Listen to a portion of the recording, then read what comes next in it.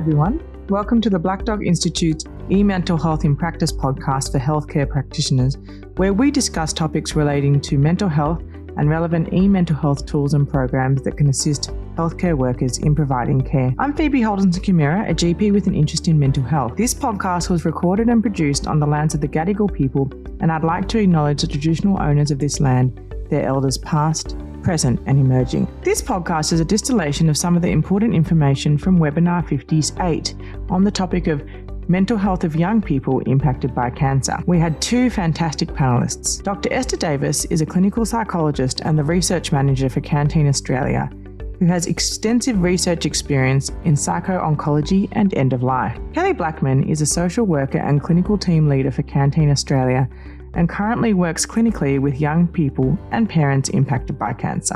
In this podcast, we discussed the mental health impacts for young people impacted by cancer in their family, explored a case scenario of a young person who has a parent with cancer, and touched on the role of online resources in providing information and connecting young people and families. When I think of Canteen, I remember selling bandanas at high school. Canteen is a national organisation dedicated to providing free and tailored support to young people impacted by cancer. This includes counselling, books and resources, recreational activities and peer support. More recently, Canteen has also been expanding their services to offer support to parents. Would you believe that there are 23,000 young people in Australia impacted by cancer every year? This is people from 12 to 25 who have either had cancer themselves or who have a parent or sibling with cancer, and Canteen offers support to all these young people. Yeah, 23,000 is a big number, hey? It is a big number, and when we break that down, it is around 1,000 young people who will receive their own diagnosis of cancer, around 1,000 who will have a sibling diagnosed with cancer, and then the largest cohort is that 21,000 of young people who will have a parent with cancer. And as you said, it is the parents and the siblings that often are the ones that are missed when we think about young people impacted by cancer.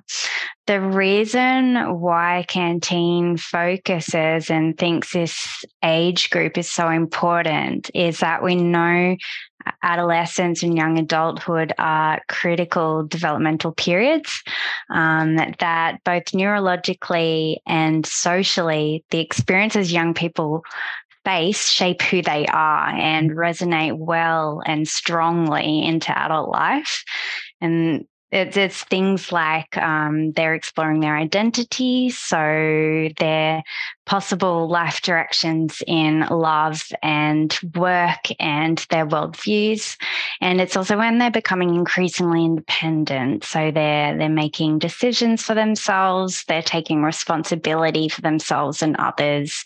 So the added burden of their own or familial cancer can really challenge young people's developing coping skills and that emerging sense of identity and independence. And what I certainly notice with my clients is that very often their mental health challenges were set up long before the cancer diagnosis came along. Mm-hmm. And what that diagnosis does then is effectively set off a bomb on those already vulnerable ways of coping and relating, and thereby leading to high levels of distress. So just really exacerbating pre-existing vulnerabilities. Yeah. So you mentioned there high levels of distress. What does the research tell us about levels of distress in young people impacted by cancer? Yep. So what we see is that whether young people are dealing with their own or diagnosis or that of a family member, young people are up to 6 times more likely to experience high or very high levels of distress compared to peers their own age. And that's when we're comparing across K10. I think it's important to note that we're looking across the board at a really, again, that critical period. So we know for research amongst the general youth population that up to 3/4 of mental health diagnoses occur before the age of 25. And when we're looking at specific disorders, amongst young cancer survivors or those who have a sibling or a parent with cancer, that such young people can be at high risk of anxiety, depressive and trauma-related disorders, substance misuse, self-harm, suicidal ideation, and even suicide. What really strikes me in these statistics is that we see that, the levels of high or very high levels of distress in a young person with cancer is 59%. In somebody whose sibling has cancer is 57%. And somebody whose parent has cancer, it's actually even higher at 60%. But essentially that's all the same, isn't it? Yeah, and I don't know. I guess it shouldn't surprise me, but somehow it does. Yeah, no. Because I just would have expected, I guess, that it would be the person the people who are dealing with their own cancer who'd have the highest levels of distress. Yeah, definitely. I think I thought the same until this research came out, and you can appreciate if it's your own diagnosis, just how profound that would be. And then equally, if it's, a sibling or your parent in particular, and you get these complete role reversals within the family. And that's the same as well if it's a young person who has cancer themselves, as you're just having that increasing independence, and then you end up needing to be cared for again. So no matter whether it's your own cancer or that of the family members, there's such profound changes within the family and for their lives going forward that, you can appreciate that regardless. There's a lot of distress there.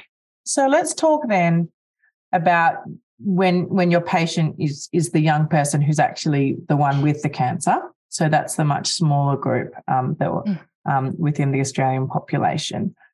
What does the research tell us about what young people want and need from healthcare providers? Yeah, absolutely. Well, I guess it's important to acknowledge that what young people might want is highly individual, which really speaks to the importance of having these open conversations and being led by the young person. But in terms of the research, we know that having a cancer diagnosis can be incredibly isolating at any age, but particularly for the life of a young person. So connecting with peers is an incredibly high need that young people have, and young people are looking to connect with others in similar experiences to reduce those sense of isolation and loneliness, and to increase their support network. A very consistent unmet need that we see through the research and that I've seen in my practice is around informational needs. So this might mean information around their diagnosis, treatment options, what to expect from treatment. So that might look like, what will change to their lifestyle and their relationships, their ability to work and to study. And also looking at informational needs around the long-term impacts on their overall health and on their fertility as well. And so what we see is that when young people do have these unmet need around information, it can really lead to exacerbated levels of anxiety and worry, and a lot of difficulty in processing their own experience. Whereas when young people do have access to this information, we see that there is a higher sense of autonomy and self-agency, even in their care as well. And I know that my young people that I work with often really value when they can, jot down questions and work through some of those questions with their practitioner and have some of those responses in writing so they can really digest that information well after the appointment. They're often seeking for this information in a really age-appropriate way or a way that's easy to interpret. And from the research as well, what we know is that unmet pattern of needs does change depending on the stage of treatment and well into survivorship. So what we know from research is that within 1 year of treatment, the pattern of unmet needs are generally around wanting more control in their care, seeking places of respite and time out, and seeking age-appropriate care. Whereas when we go into that pattern of unmet needs into survivorship, we see a bit more of a focus on the psychological needs. So that might look like, anxiety, flashbacks, and overall this sense of, identity. So I hear very commonly from my young people around feeling this immense pressure now to live this meaningful life now that, life is normal. But life is not normal at all. Their values may have changed, their social networks may have changed. So there is a lot of questions and search into identity and values into the survivorship space. Right. Yeah, I definitely know that as a GP, I always encourage people to make a big list before they go and see the oncologist and those sorts of things, because they're very stressful interactions, even if the healthcare practitioners are awesome. Yeah, for sure. It's just a stressful experience in general, and so the more prepared you are. And even bringing in a support person, whether that's a parent or a friend, just to digest some of that information as well, can be really helpful. Yeah, all right. So you talked broadly about what young people need, but I'm also interested to hear from you what we can do to help people. Young people whose education or employment has been impacted by cancer treatment, because it's usually pretty full on, isn't it? Absolutely. It causes a really significant disruption to education and employment. So young people that might be in the schooling bracket will feel difficulties maintaining grades, maintaining friendships, and also often experience anxiety in the return to school from treatment.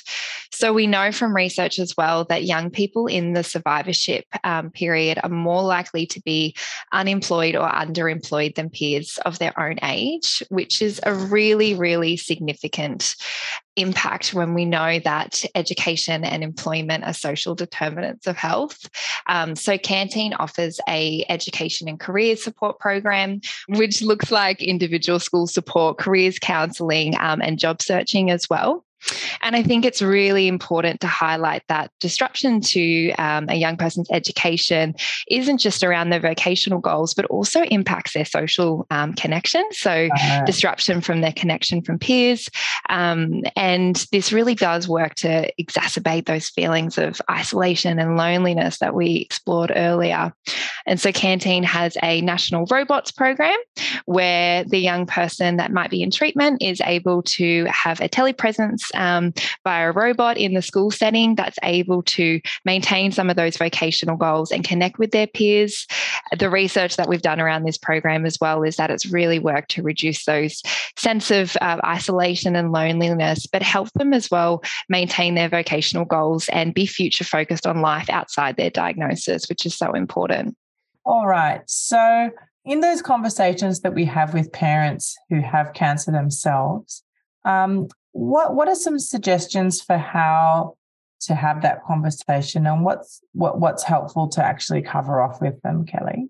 Yeah, absolutely. I think a great starting point is simply just asking the parent if they've had that conversation with their young person yet, and just checking in where the family's at. What we know from our research is that the wellbeing outcomes for young people are far better when there is transparency around diagnosis and prognosis. And having these open and honest conversations really gives young people the ability to be accurately informed about their family's circumstance and work to reduce those feelings of isolation and loneliness and worry, and gives young people the capacity to respond. So for parents planning to have this conversation, I mean, we just acknowledge the time poor aspect, but you can always practice and kind of role play in the consultation room.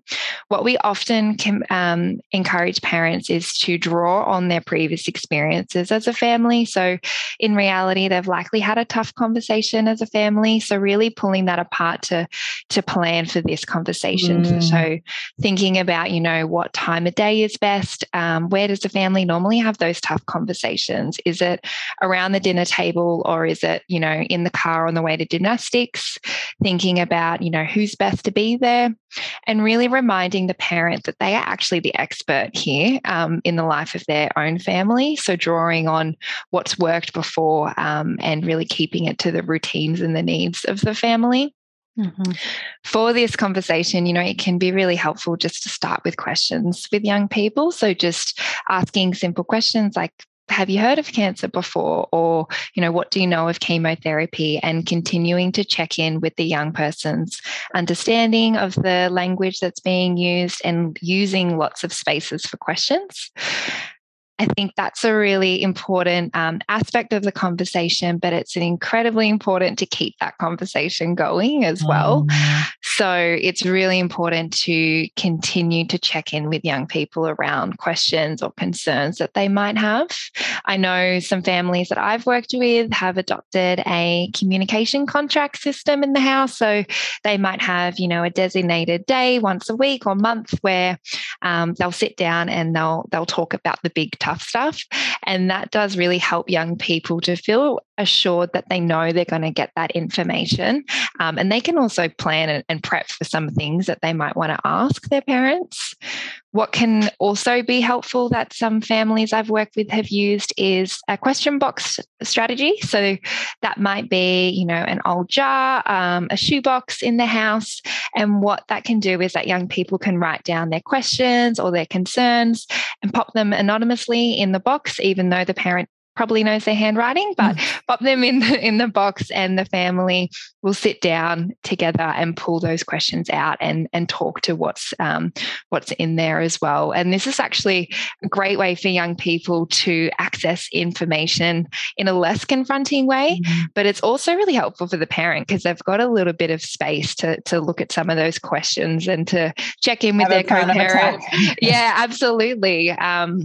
So it's a really, really, I guess, a safe and less confronting way to tackle some of those really big conversations.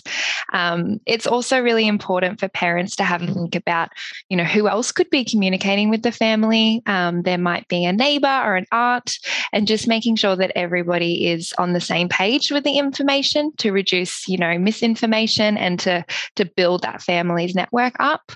And I think it's something I always, reassure parents is that it's also really important as well for parents to be role modeling that vulnerability and that they're not scared of these big, tough conversations, to give young people, I guess, that space to learn vulnerability and honesty, and, allow them to have an opportunity to validate and share how hard it might be, and also learn those kind of coping skills to process what's going on in the family. What are the risks of, keeping children in the dark about what's happening? Yeah, absolutely. It's a great question. And I think there's been a great comment in there as well about how young people see and realize what's going on. And young people are sponges. Often they will have this sense that something's going on. And what can happen is the young people are going to go searching for answers. I've had clients of mine that will kind of look through documentation in the house, trying to find out what's going on. And that leads to a really high level of anxiety, worry, and difficulty processing. And so having that conversation is really, really important. What we also know is that we're all humans, and parents are wired to protect young people, like their children. So it makes sense that the idea of having this conversation is really tough. But in the long term, it will allow young people to process and cope and feel included in the family unit. That's also really important at a time where there might be crisis in the family. What are the actual key pieces of information that we know young people need to know? Yeah. So simply, what type of cancer is it is an important one. Young people are looking for information around treatment. So what are the treatment options? How long will it go for?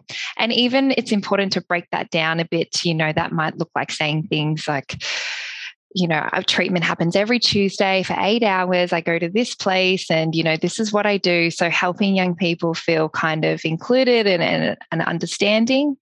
It's really, really important to talk about the potential side effects of treatment. For instance, hair loss, weight changes, fatigue. This is really important because when young people don't know this information, often they can mistake a normal side effect of treatment as a sign that the cancer is getting worse. So, for instance, if there is hair loss due to chemotherapy and young people aren't anticipating this, they might start worrying that things are getting worse really quickly. So it's really important to talk about this. It's also really important to acknowledge that life is going to change in the family unit and to help young people to feel prepared. So talking about what might change at home, that might mean young people step up to some different roles around the house. That might mean that, the family aren't able to do Sunday night dinners or mum's not able to work. So really preparing young people of the changes that they might see in the family and in their lifestyle as well. So really just giving quite a lot of detail, probably more than I would have anticipated. But yeah, again, just not allowing there to be any ambiguity there, because as you said, young people will just fill in the gaps, and some of that might involve quite a lot of catastrophic thinking. Mm-hmm. So we've talked about, the conversations and what they involve. Beyond those conversations, what sort of supports do young people need when they have a family member living with cancer? Yeah.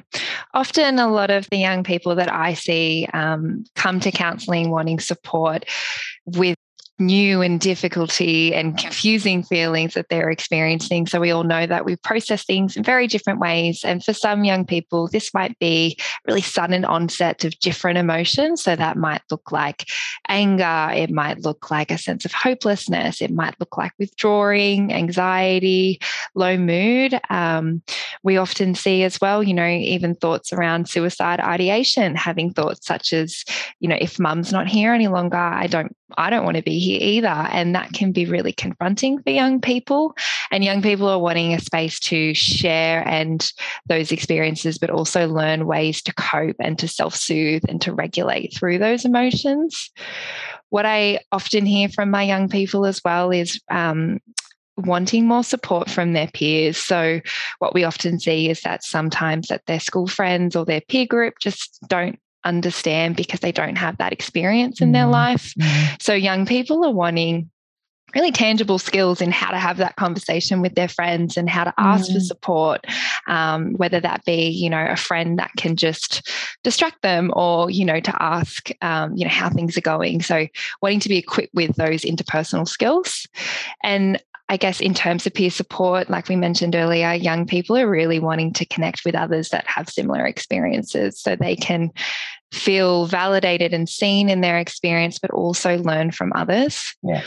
And overall, I think a really important need, which is, consistent for every human being, but time out and rec is really important. Young people are often, seeking this space where they just feel like a normal 16-year-old outside the stress that cancer brings. That might mean play or exercise or just self-care, but young people are wanting this sense of normality and respite as well. Now, I guess, we've made huge ground in survivorship rates, and I saw some research this week about young people living with cancer, just how much ground we've made in the last few decades, which is just phenomenal. But I guess what's important to recognise is that the sad fact is that people in Australia still die from cancer. How do we approach that? How do we approach supporting a young person who's bereaved by cancer? Yeah, so I think the first thing to acknowledge, and I think that everyone attending here acknowledges, is that grief is a normal response to loss. And the loss we're talking about here specifically is losing a family member. And that every person will grieve in their own way. And going back to what we were saying earlier, that this really depends on a confluence of factors for each person. And what we see is the sorts of demands that are placed on that young person, the resources available to them. So we're thinking in terms of any pre-existing mental health conditions, as you were mentioning earlier, Phoebe, about cultural expectations. And the thing we tend to see for young people who have a sibling or a parent with cancer is then an abrupt drop off in that continuous care for them, because often that support was wrapped up with the care of the sibling or the parent in the hospital system. And it's also important to take into consideration the context of the loss. So what was the nature of the relationship and the quality of that relationship, the closeness, which is more predictive of the grief reaction than, say, the category of the relationship itself. And financial impacts are another really big one to take into consideration, particularly if the family member was the major breadwinner, for example. And then the last kind of, two real key things to take into consideration are the young person's appraisal of their ability to cope. So can I cope with this situation? Can I cope with these feelings that I'm having? And then what are their tried and true coping strategies, which may be unhelpful ones or helpful ones. So when we see all of that picture together, what we tend to observe for young people bereaved by a sibling or a parent is unsurprisingly increased internalizing and externalizing behaviors, and subsequently impaired functioning to various facets of their life. So as Kelly mentioned earlier, their ability to really engage with work or study and to socialize. And such observations can serve as little red flags that, hey, maybe this young person is needing more support. So when we look into what young people need when they're bereaved, our research has shown that the two domains with the greatest percentage of unmet needs were social support from other bereaved young people. So again, that connection with young people who really get it. It is such a compelling driving need, particularly because in these contexts, talking to a family member or friend can get complicated and tricky. And then the other, as Kelly mentioned before, was respite. So having fun from all the heaviness and having that sense of a normal life in a way. And then those needs are followed by broader social support, information about grief, and help dealing with all the feelings. And so if young people were coming to me, I would be conscious of linking with them with the opportunities to connect with other young people who get it and to have that respite. So that's where Canteen can be a great place for them. Also telling young people that there is no right or wrong way to grieve, that everyone deals with it in their own way. And then helping young people make sense of their grief and their behaviours, which I've listed here, the dual process model and continuing bonds concepts by Strobe and Shute. I won't go into details about them here, but essentially they speak to the view that the goal is not for the grief to disappear, but instead for the young person to learn to make space for that pain and to develop a new normal that both honours the loss and moves forward and develops that new life without that person there. So thinking to my clients that means that, yes, it is very normal to struggle every anniversary and birthday and high or low point in which a parent isn't there. That, yes, it's normal to still have conversations with the sibling you lost and to think, oh, I wonder what they're saying about what I'm doing right now. And yes, it's normal to gravitate towards those places where you feel really close to them. Yeah. And it sounds as though, I think all people who are bereaved can feel guilty about moving on with their lives, and they can also feel guilty about being consumed by grief. And so actually giving them permission to know that both of those states are okay and that definitely it's a normal part of grieving. It's a normal part of grieving, and it's an ongoing part of grieving. Thank you, Esther. So now we're going to talk briefly about Jack.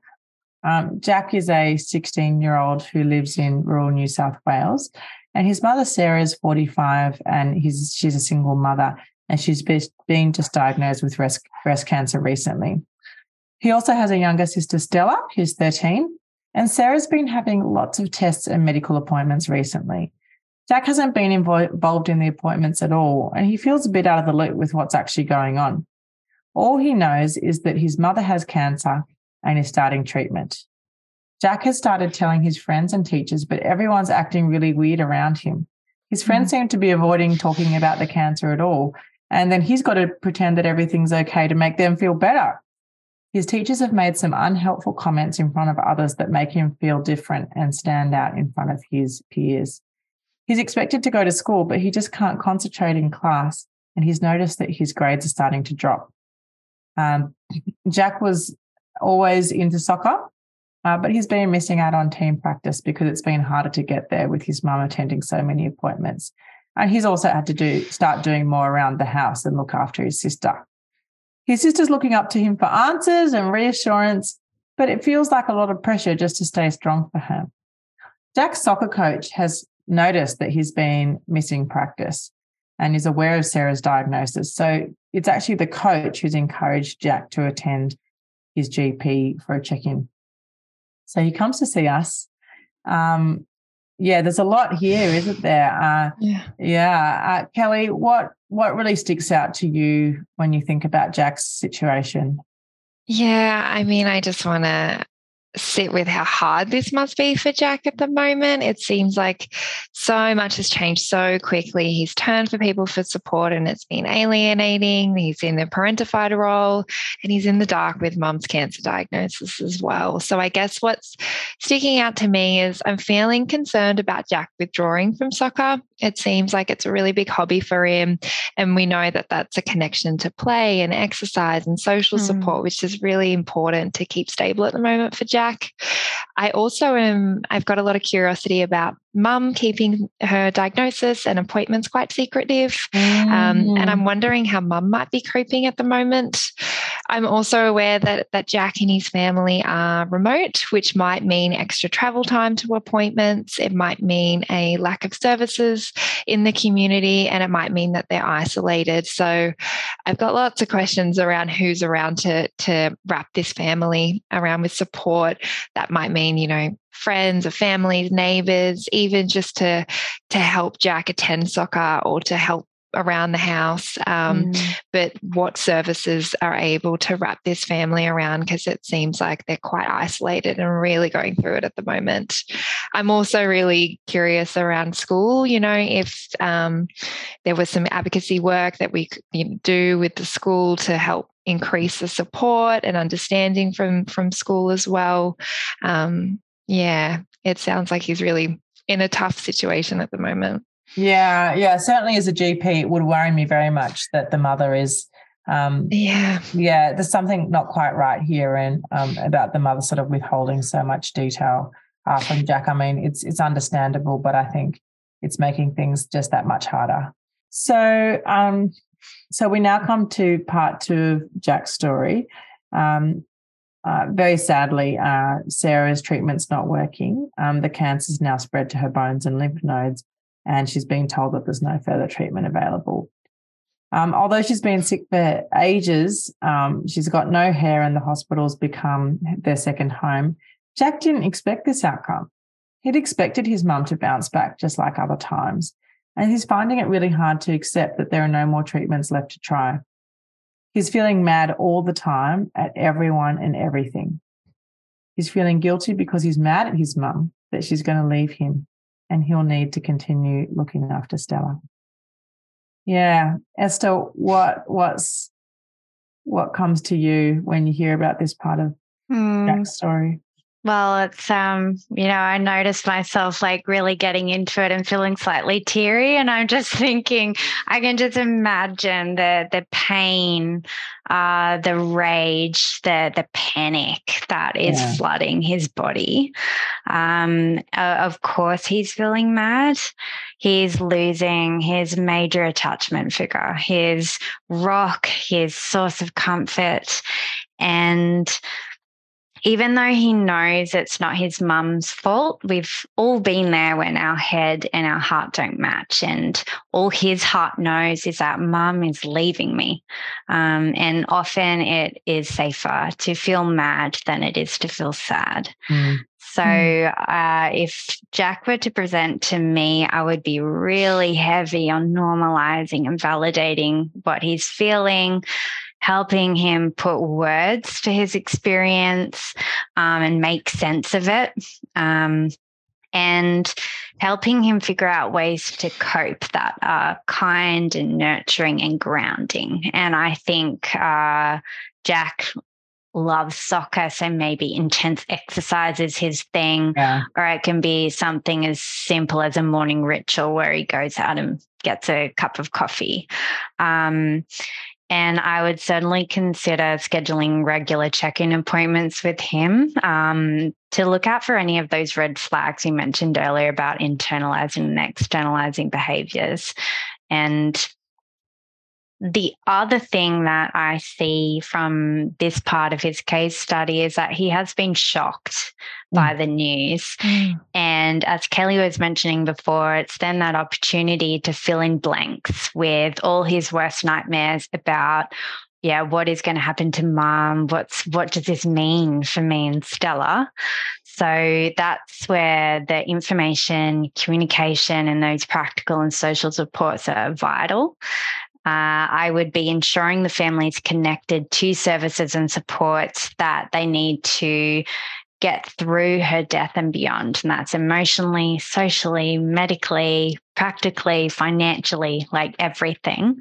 And doing so will increase the likelihood that those red flags will be picked up earlier. Also really important to start facilitating those conversations with Sarah's treatment team to help them understand what will it look like as Sarah dies and her condition deteriorates. And conversations within the family about what are her preferences for her end-of-life care and for her funeral and what happens to her body. And then finally, something we call legacy work, which are conversations and practices that can occur before and after death that would comfort Sarah in the knowledge that she will be remembered and comfort Jack in maintaining that ongoing adaptive connection to his mum.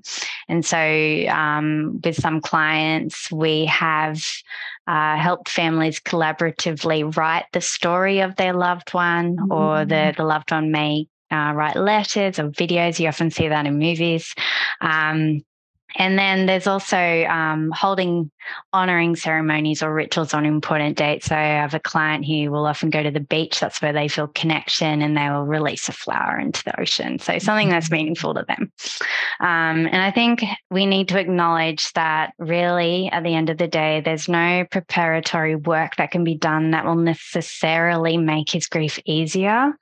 But what we can do is better position him to manage it. And I think that is the goal at this stage. I wanted to pick up on something you said there, Esther, about the importance of follow-up. And I think if I was seeing, Jack in the GP setting, I'd want to be seeing him quite frequently, just to touch base, just to have a bit of a chat and a yarn.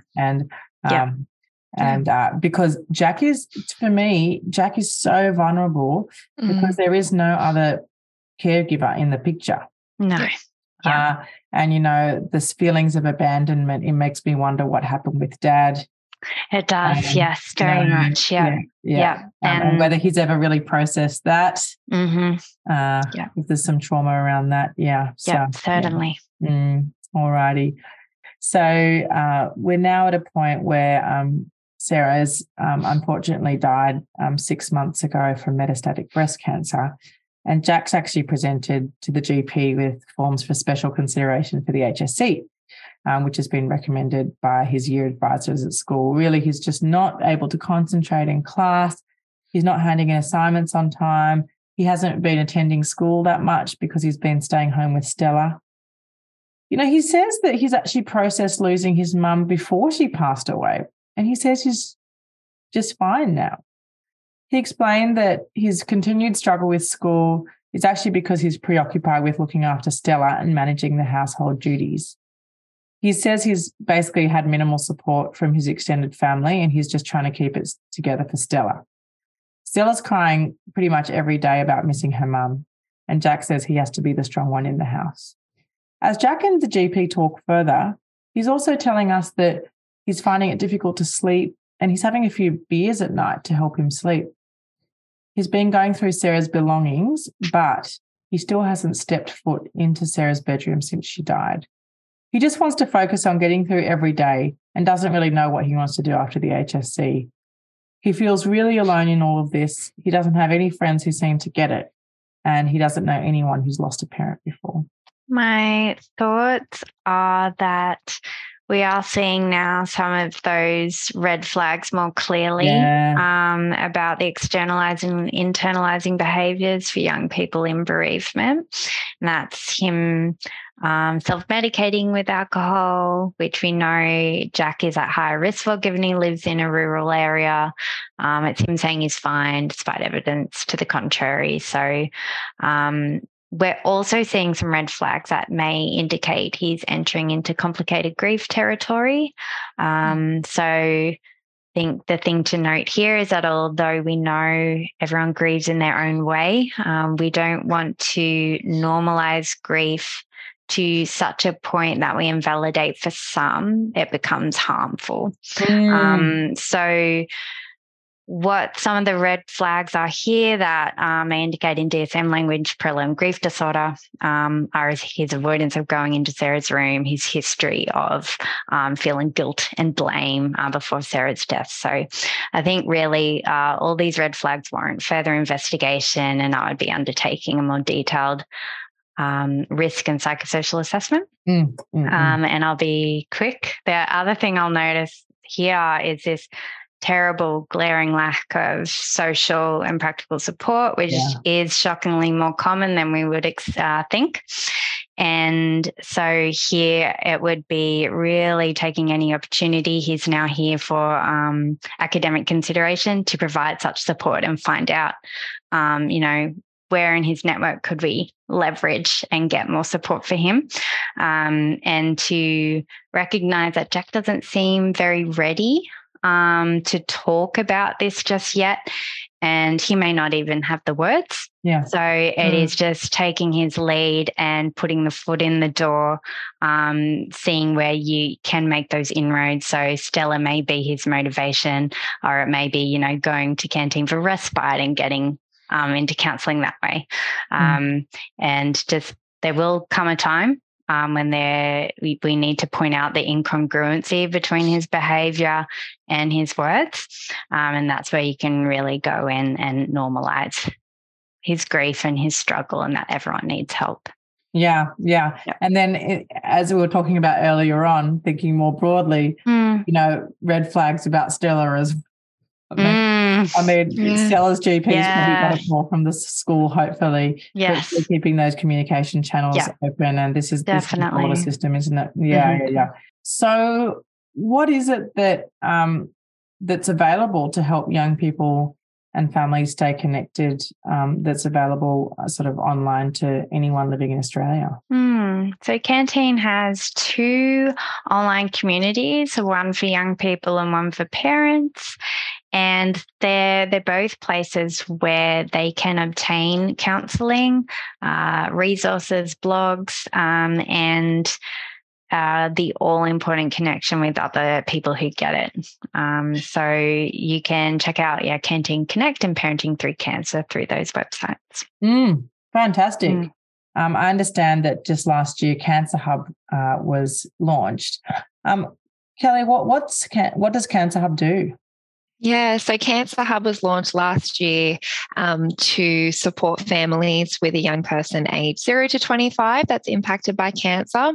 And Cancer Hub is an affiliation between Red Kite, Camp Quality, and Canteen, and it works to be an easy entry point for support. So Cancer Hub was developed because we know that navigating services and the system's really tough, but even for a health professional as well. So it's an easy referral point. So we have a intake team that will allocate the referrals between the 3 organizations. So you don't have to sit there as the referrer and think, I've got an 8-year-old and a 16-year-old and a parent and this situation, who's doing what. So it's been developed to streamline services, to reduce barriers, and to offer, practical support to families, emotional support through counselling, and to connect them into opportunities to connect with others and to have that respite as well.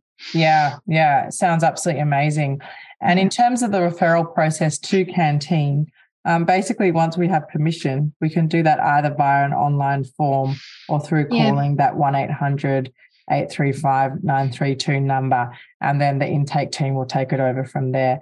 So I think that it's really good to know that it's that sort of warm referral that we're trying to aim for, and that I can imagine that would make a big difference actually. Yes, absolutely. Now I also know that at Canteen you've developed a oncology psychosocial care training program, and there's now an online resource to help people navigate that. So that's available for everybody. It's free. Is that right, Esther? Yeah. So we developed a guide for clinical staff working amongst young people diagnosed with cancer to undertake psychosocial assessment and care planning.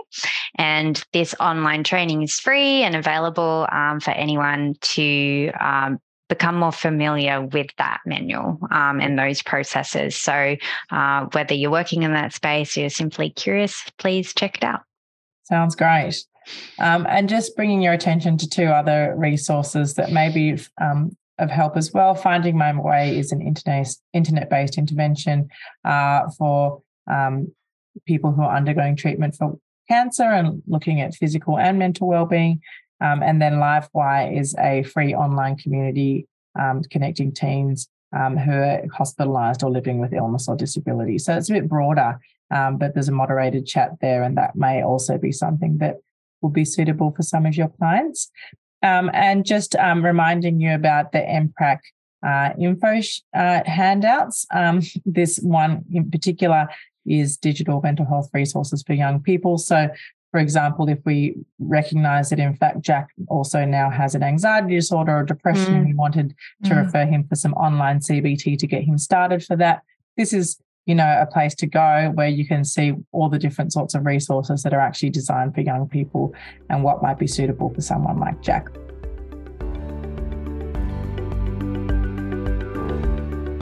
I hope you've enjoyed this podcast on supporting young people who are impacted by cancer. A big thank you to Esther and Kelly from Canteen for sharing your experience and expertise with us. All the resources and services that we've discussed are available via the Black Dog Institute website in the Health Professional Resource and Education Hub under Webinar 58. Thanks so much for listening today. Until next time, bye.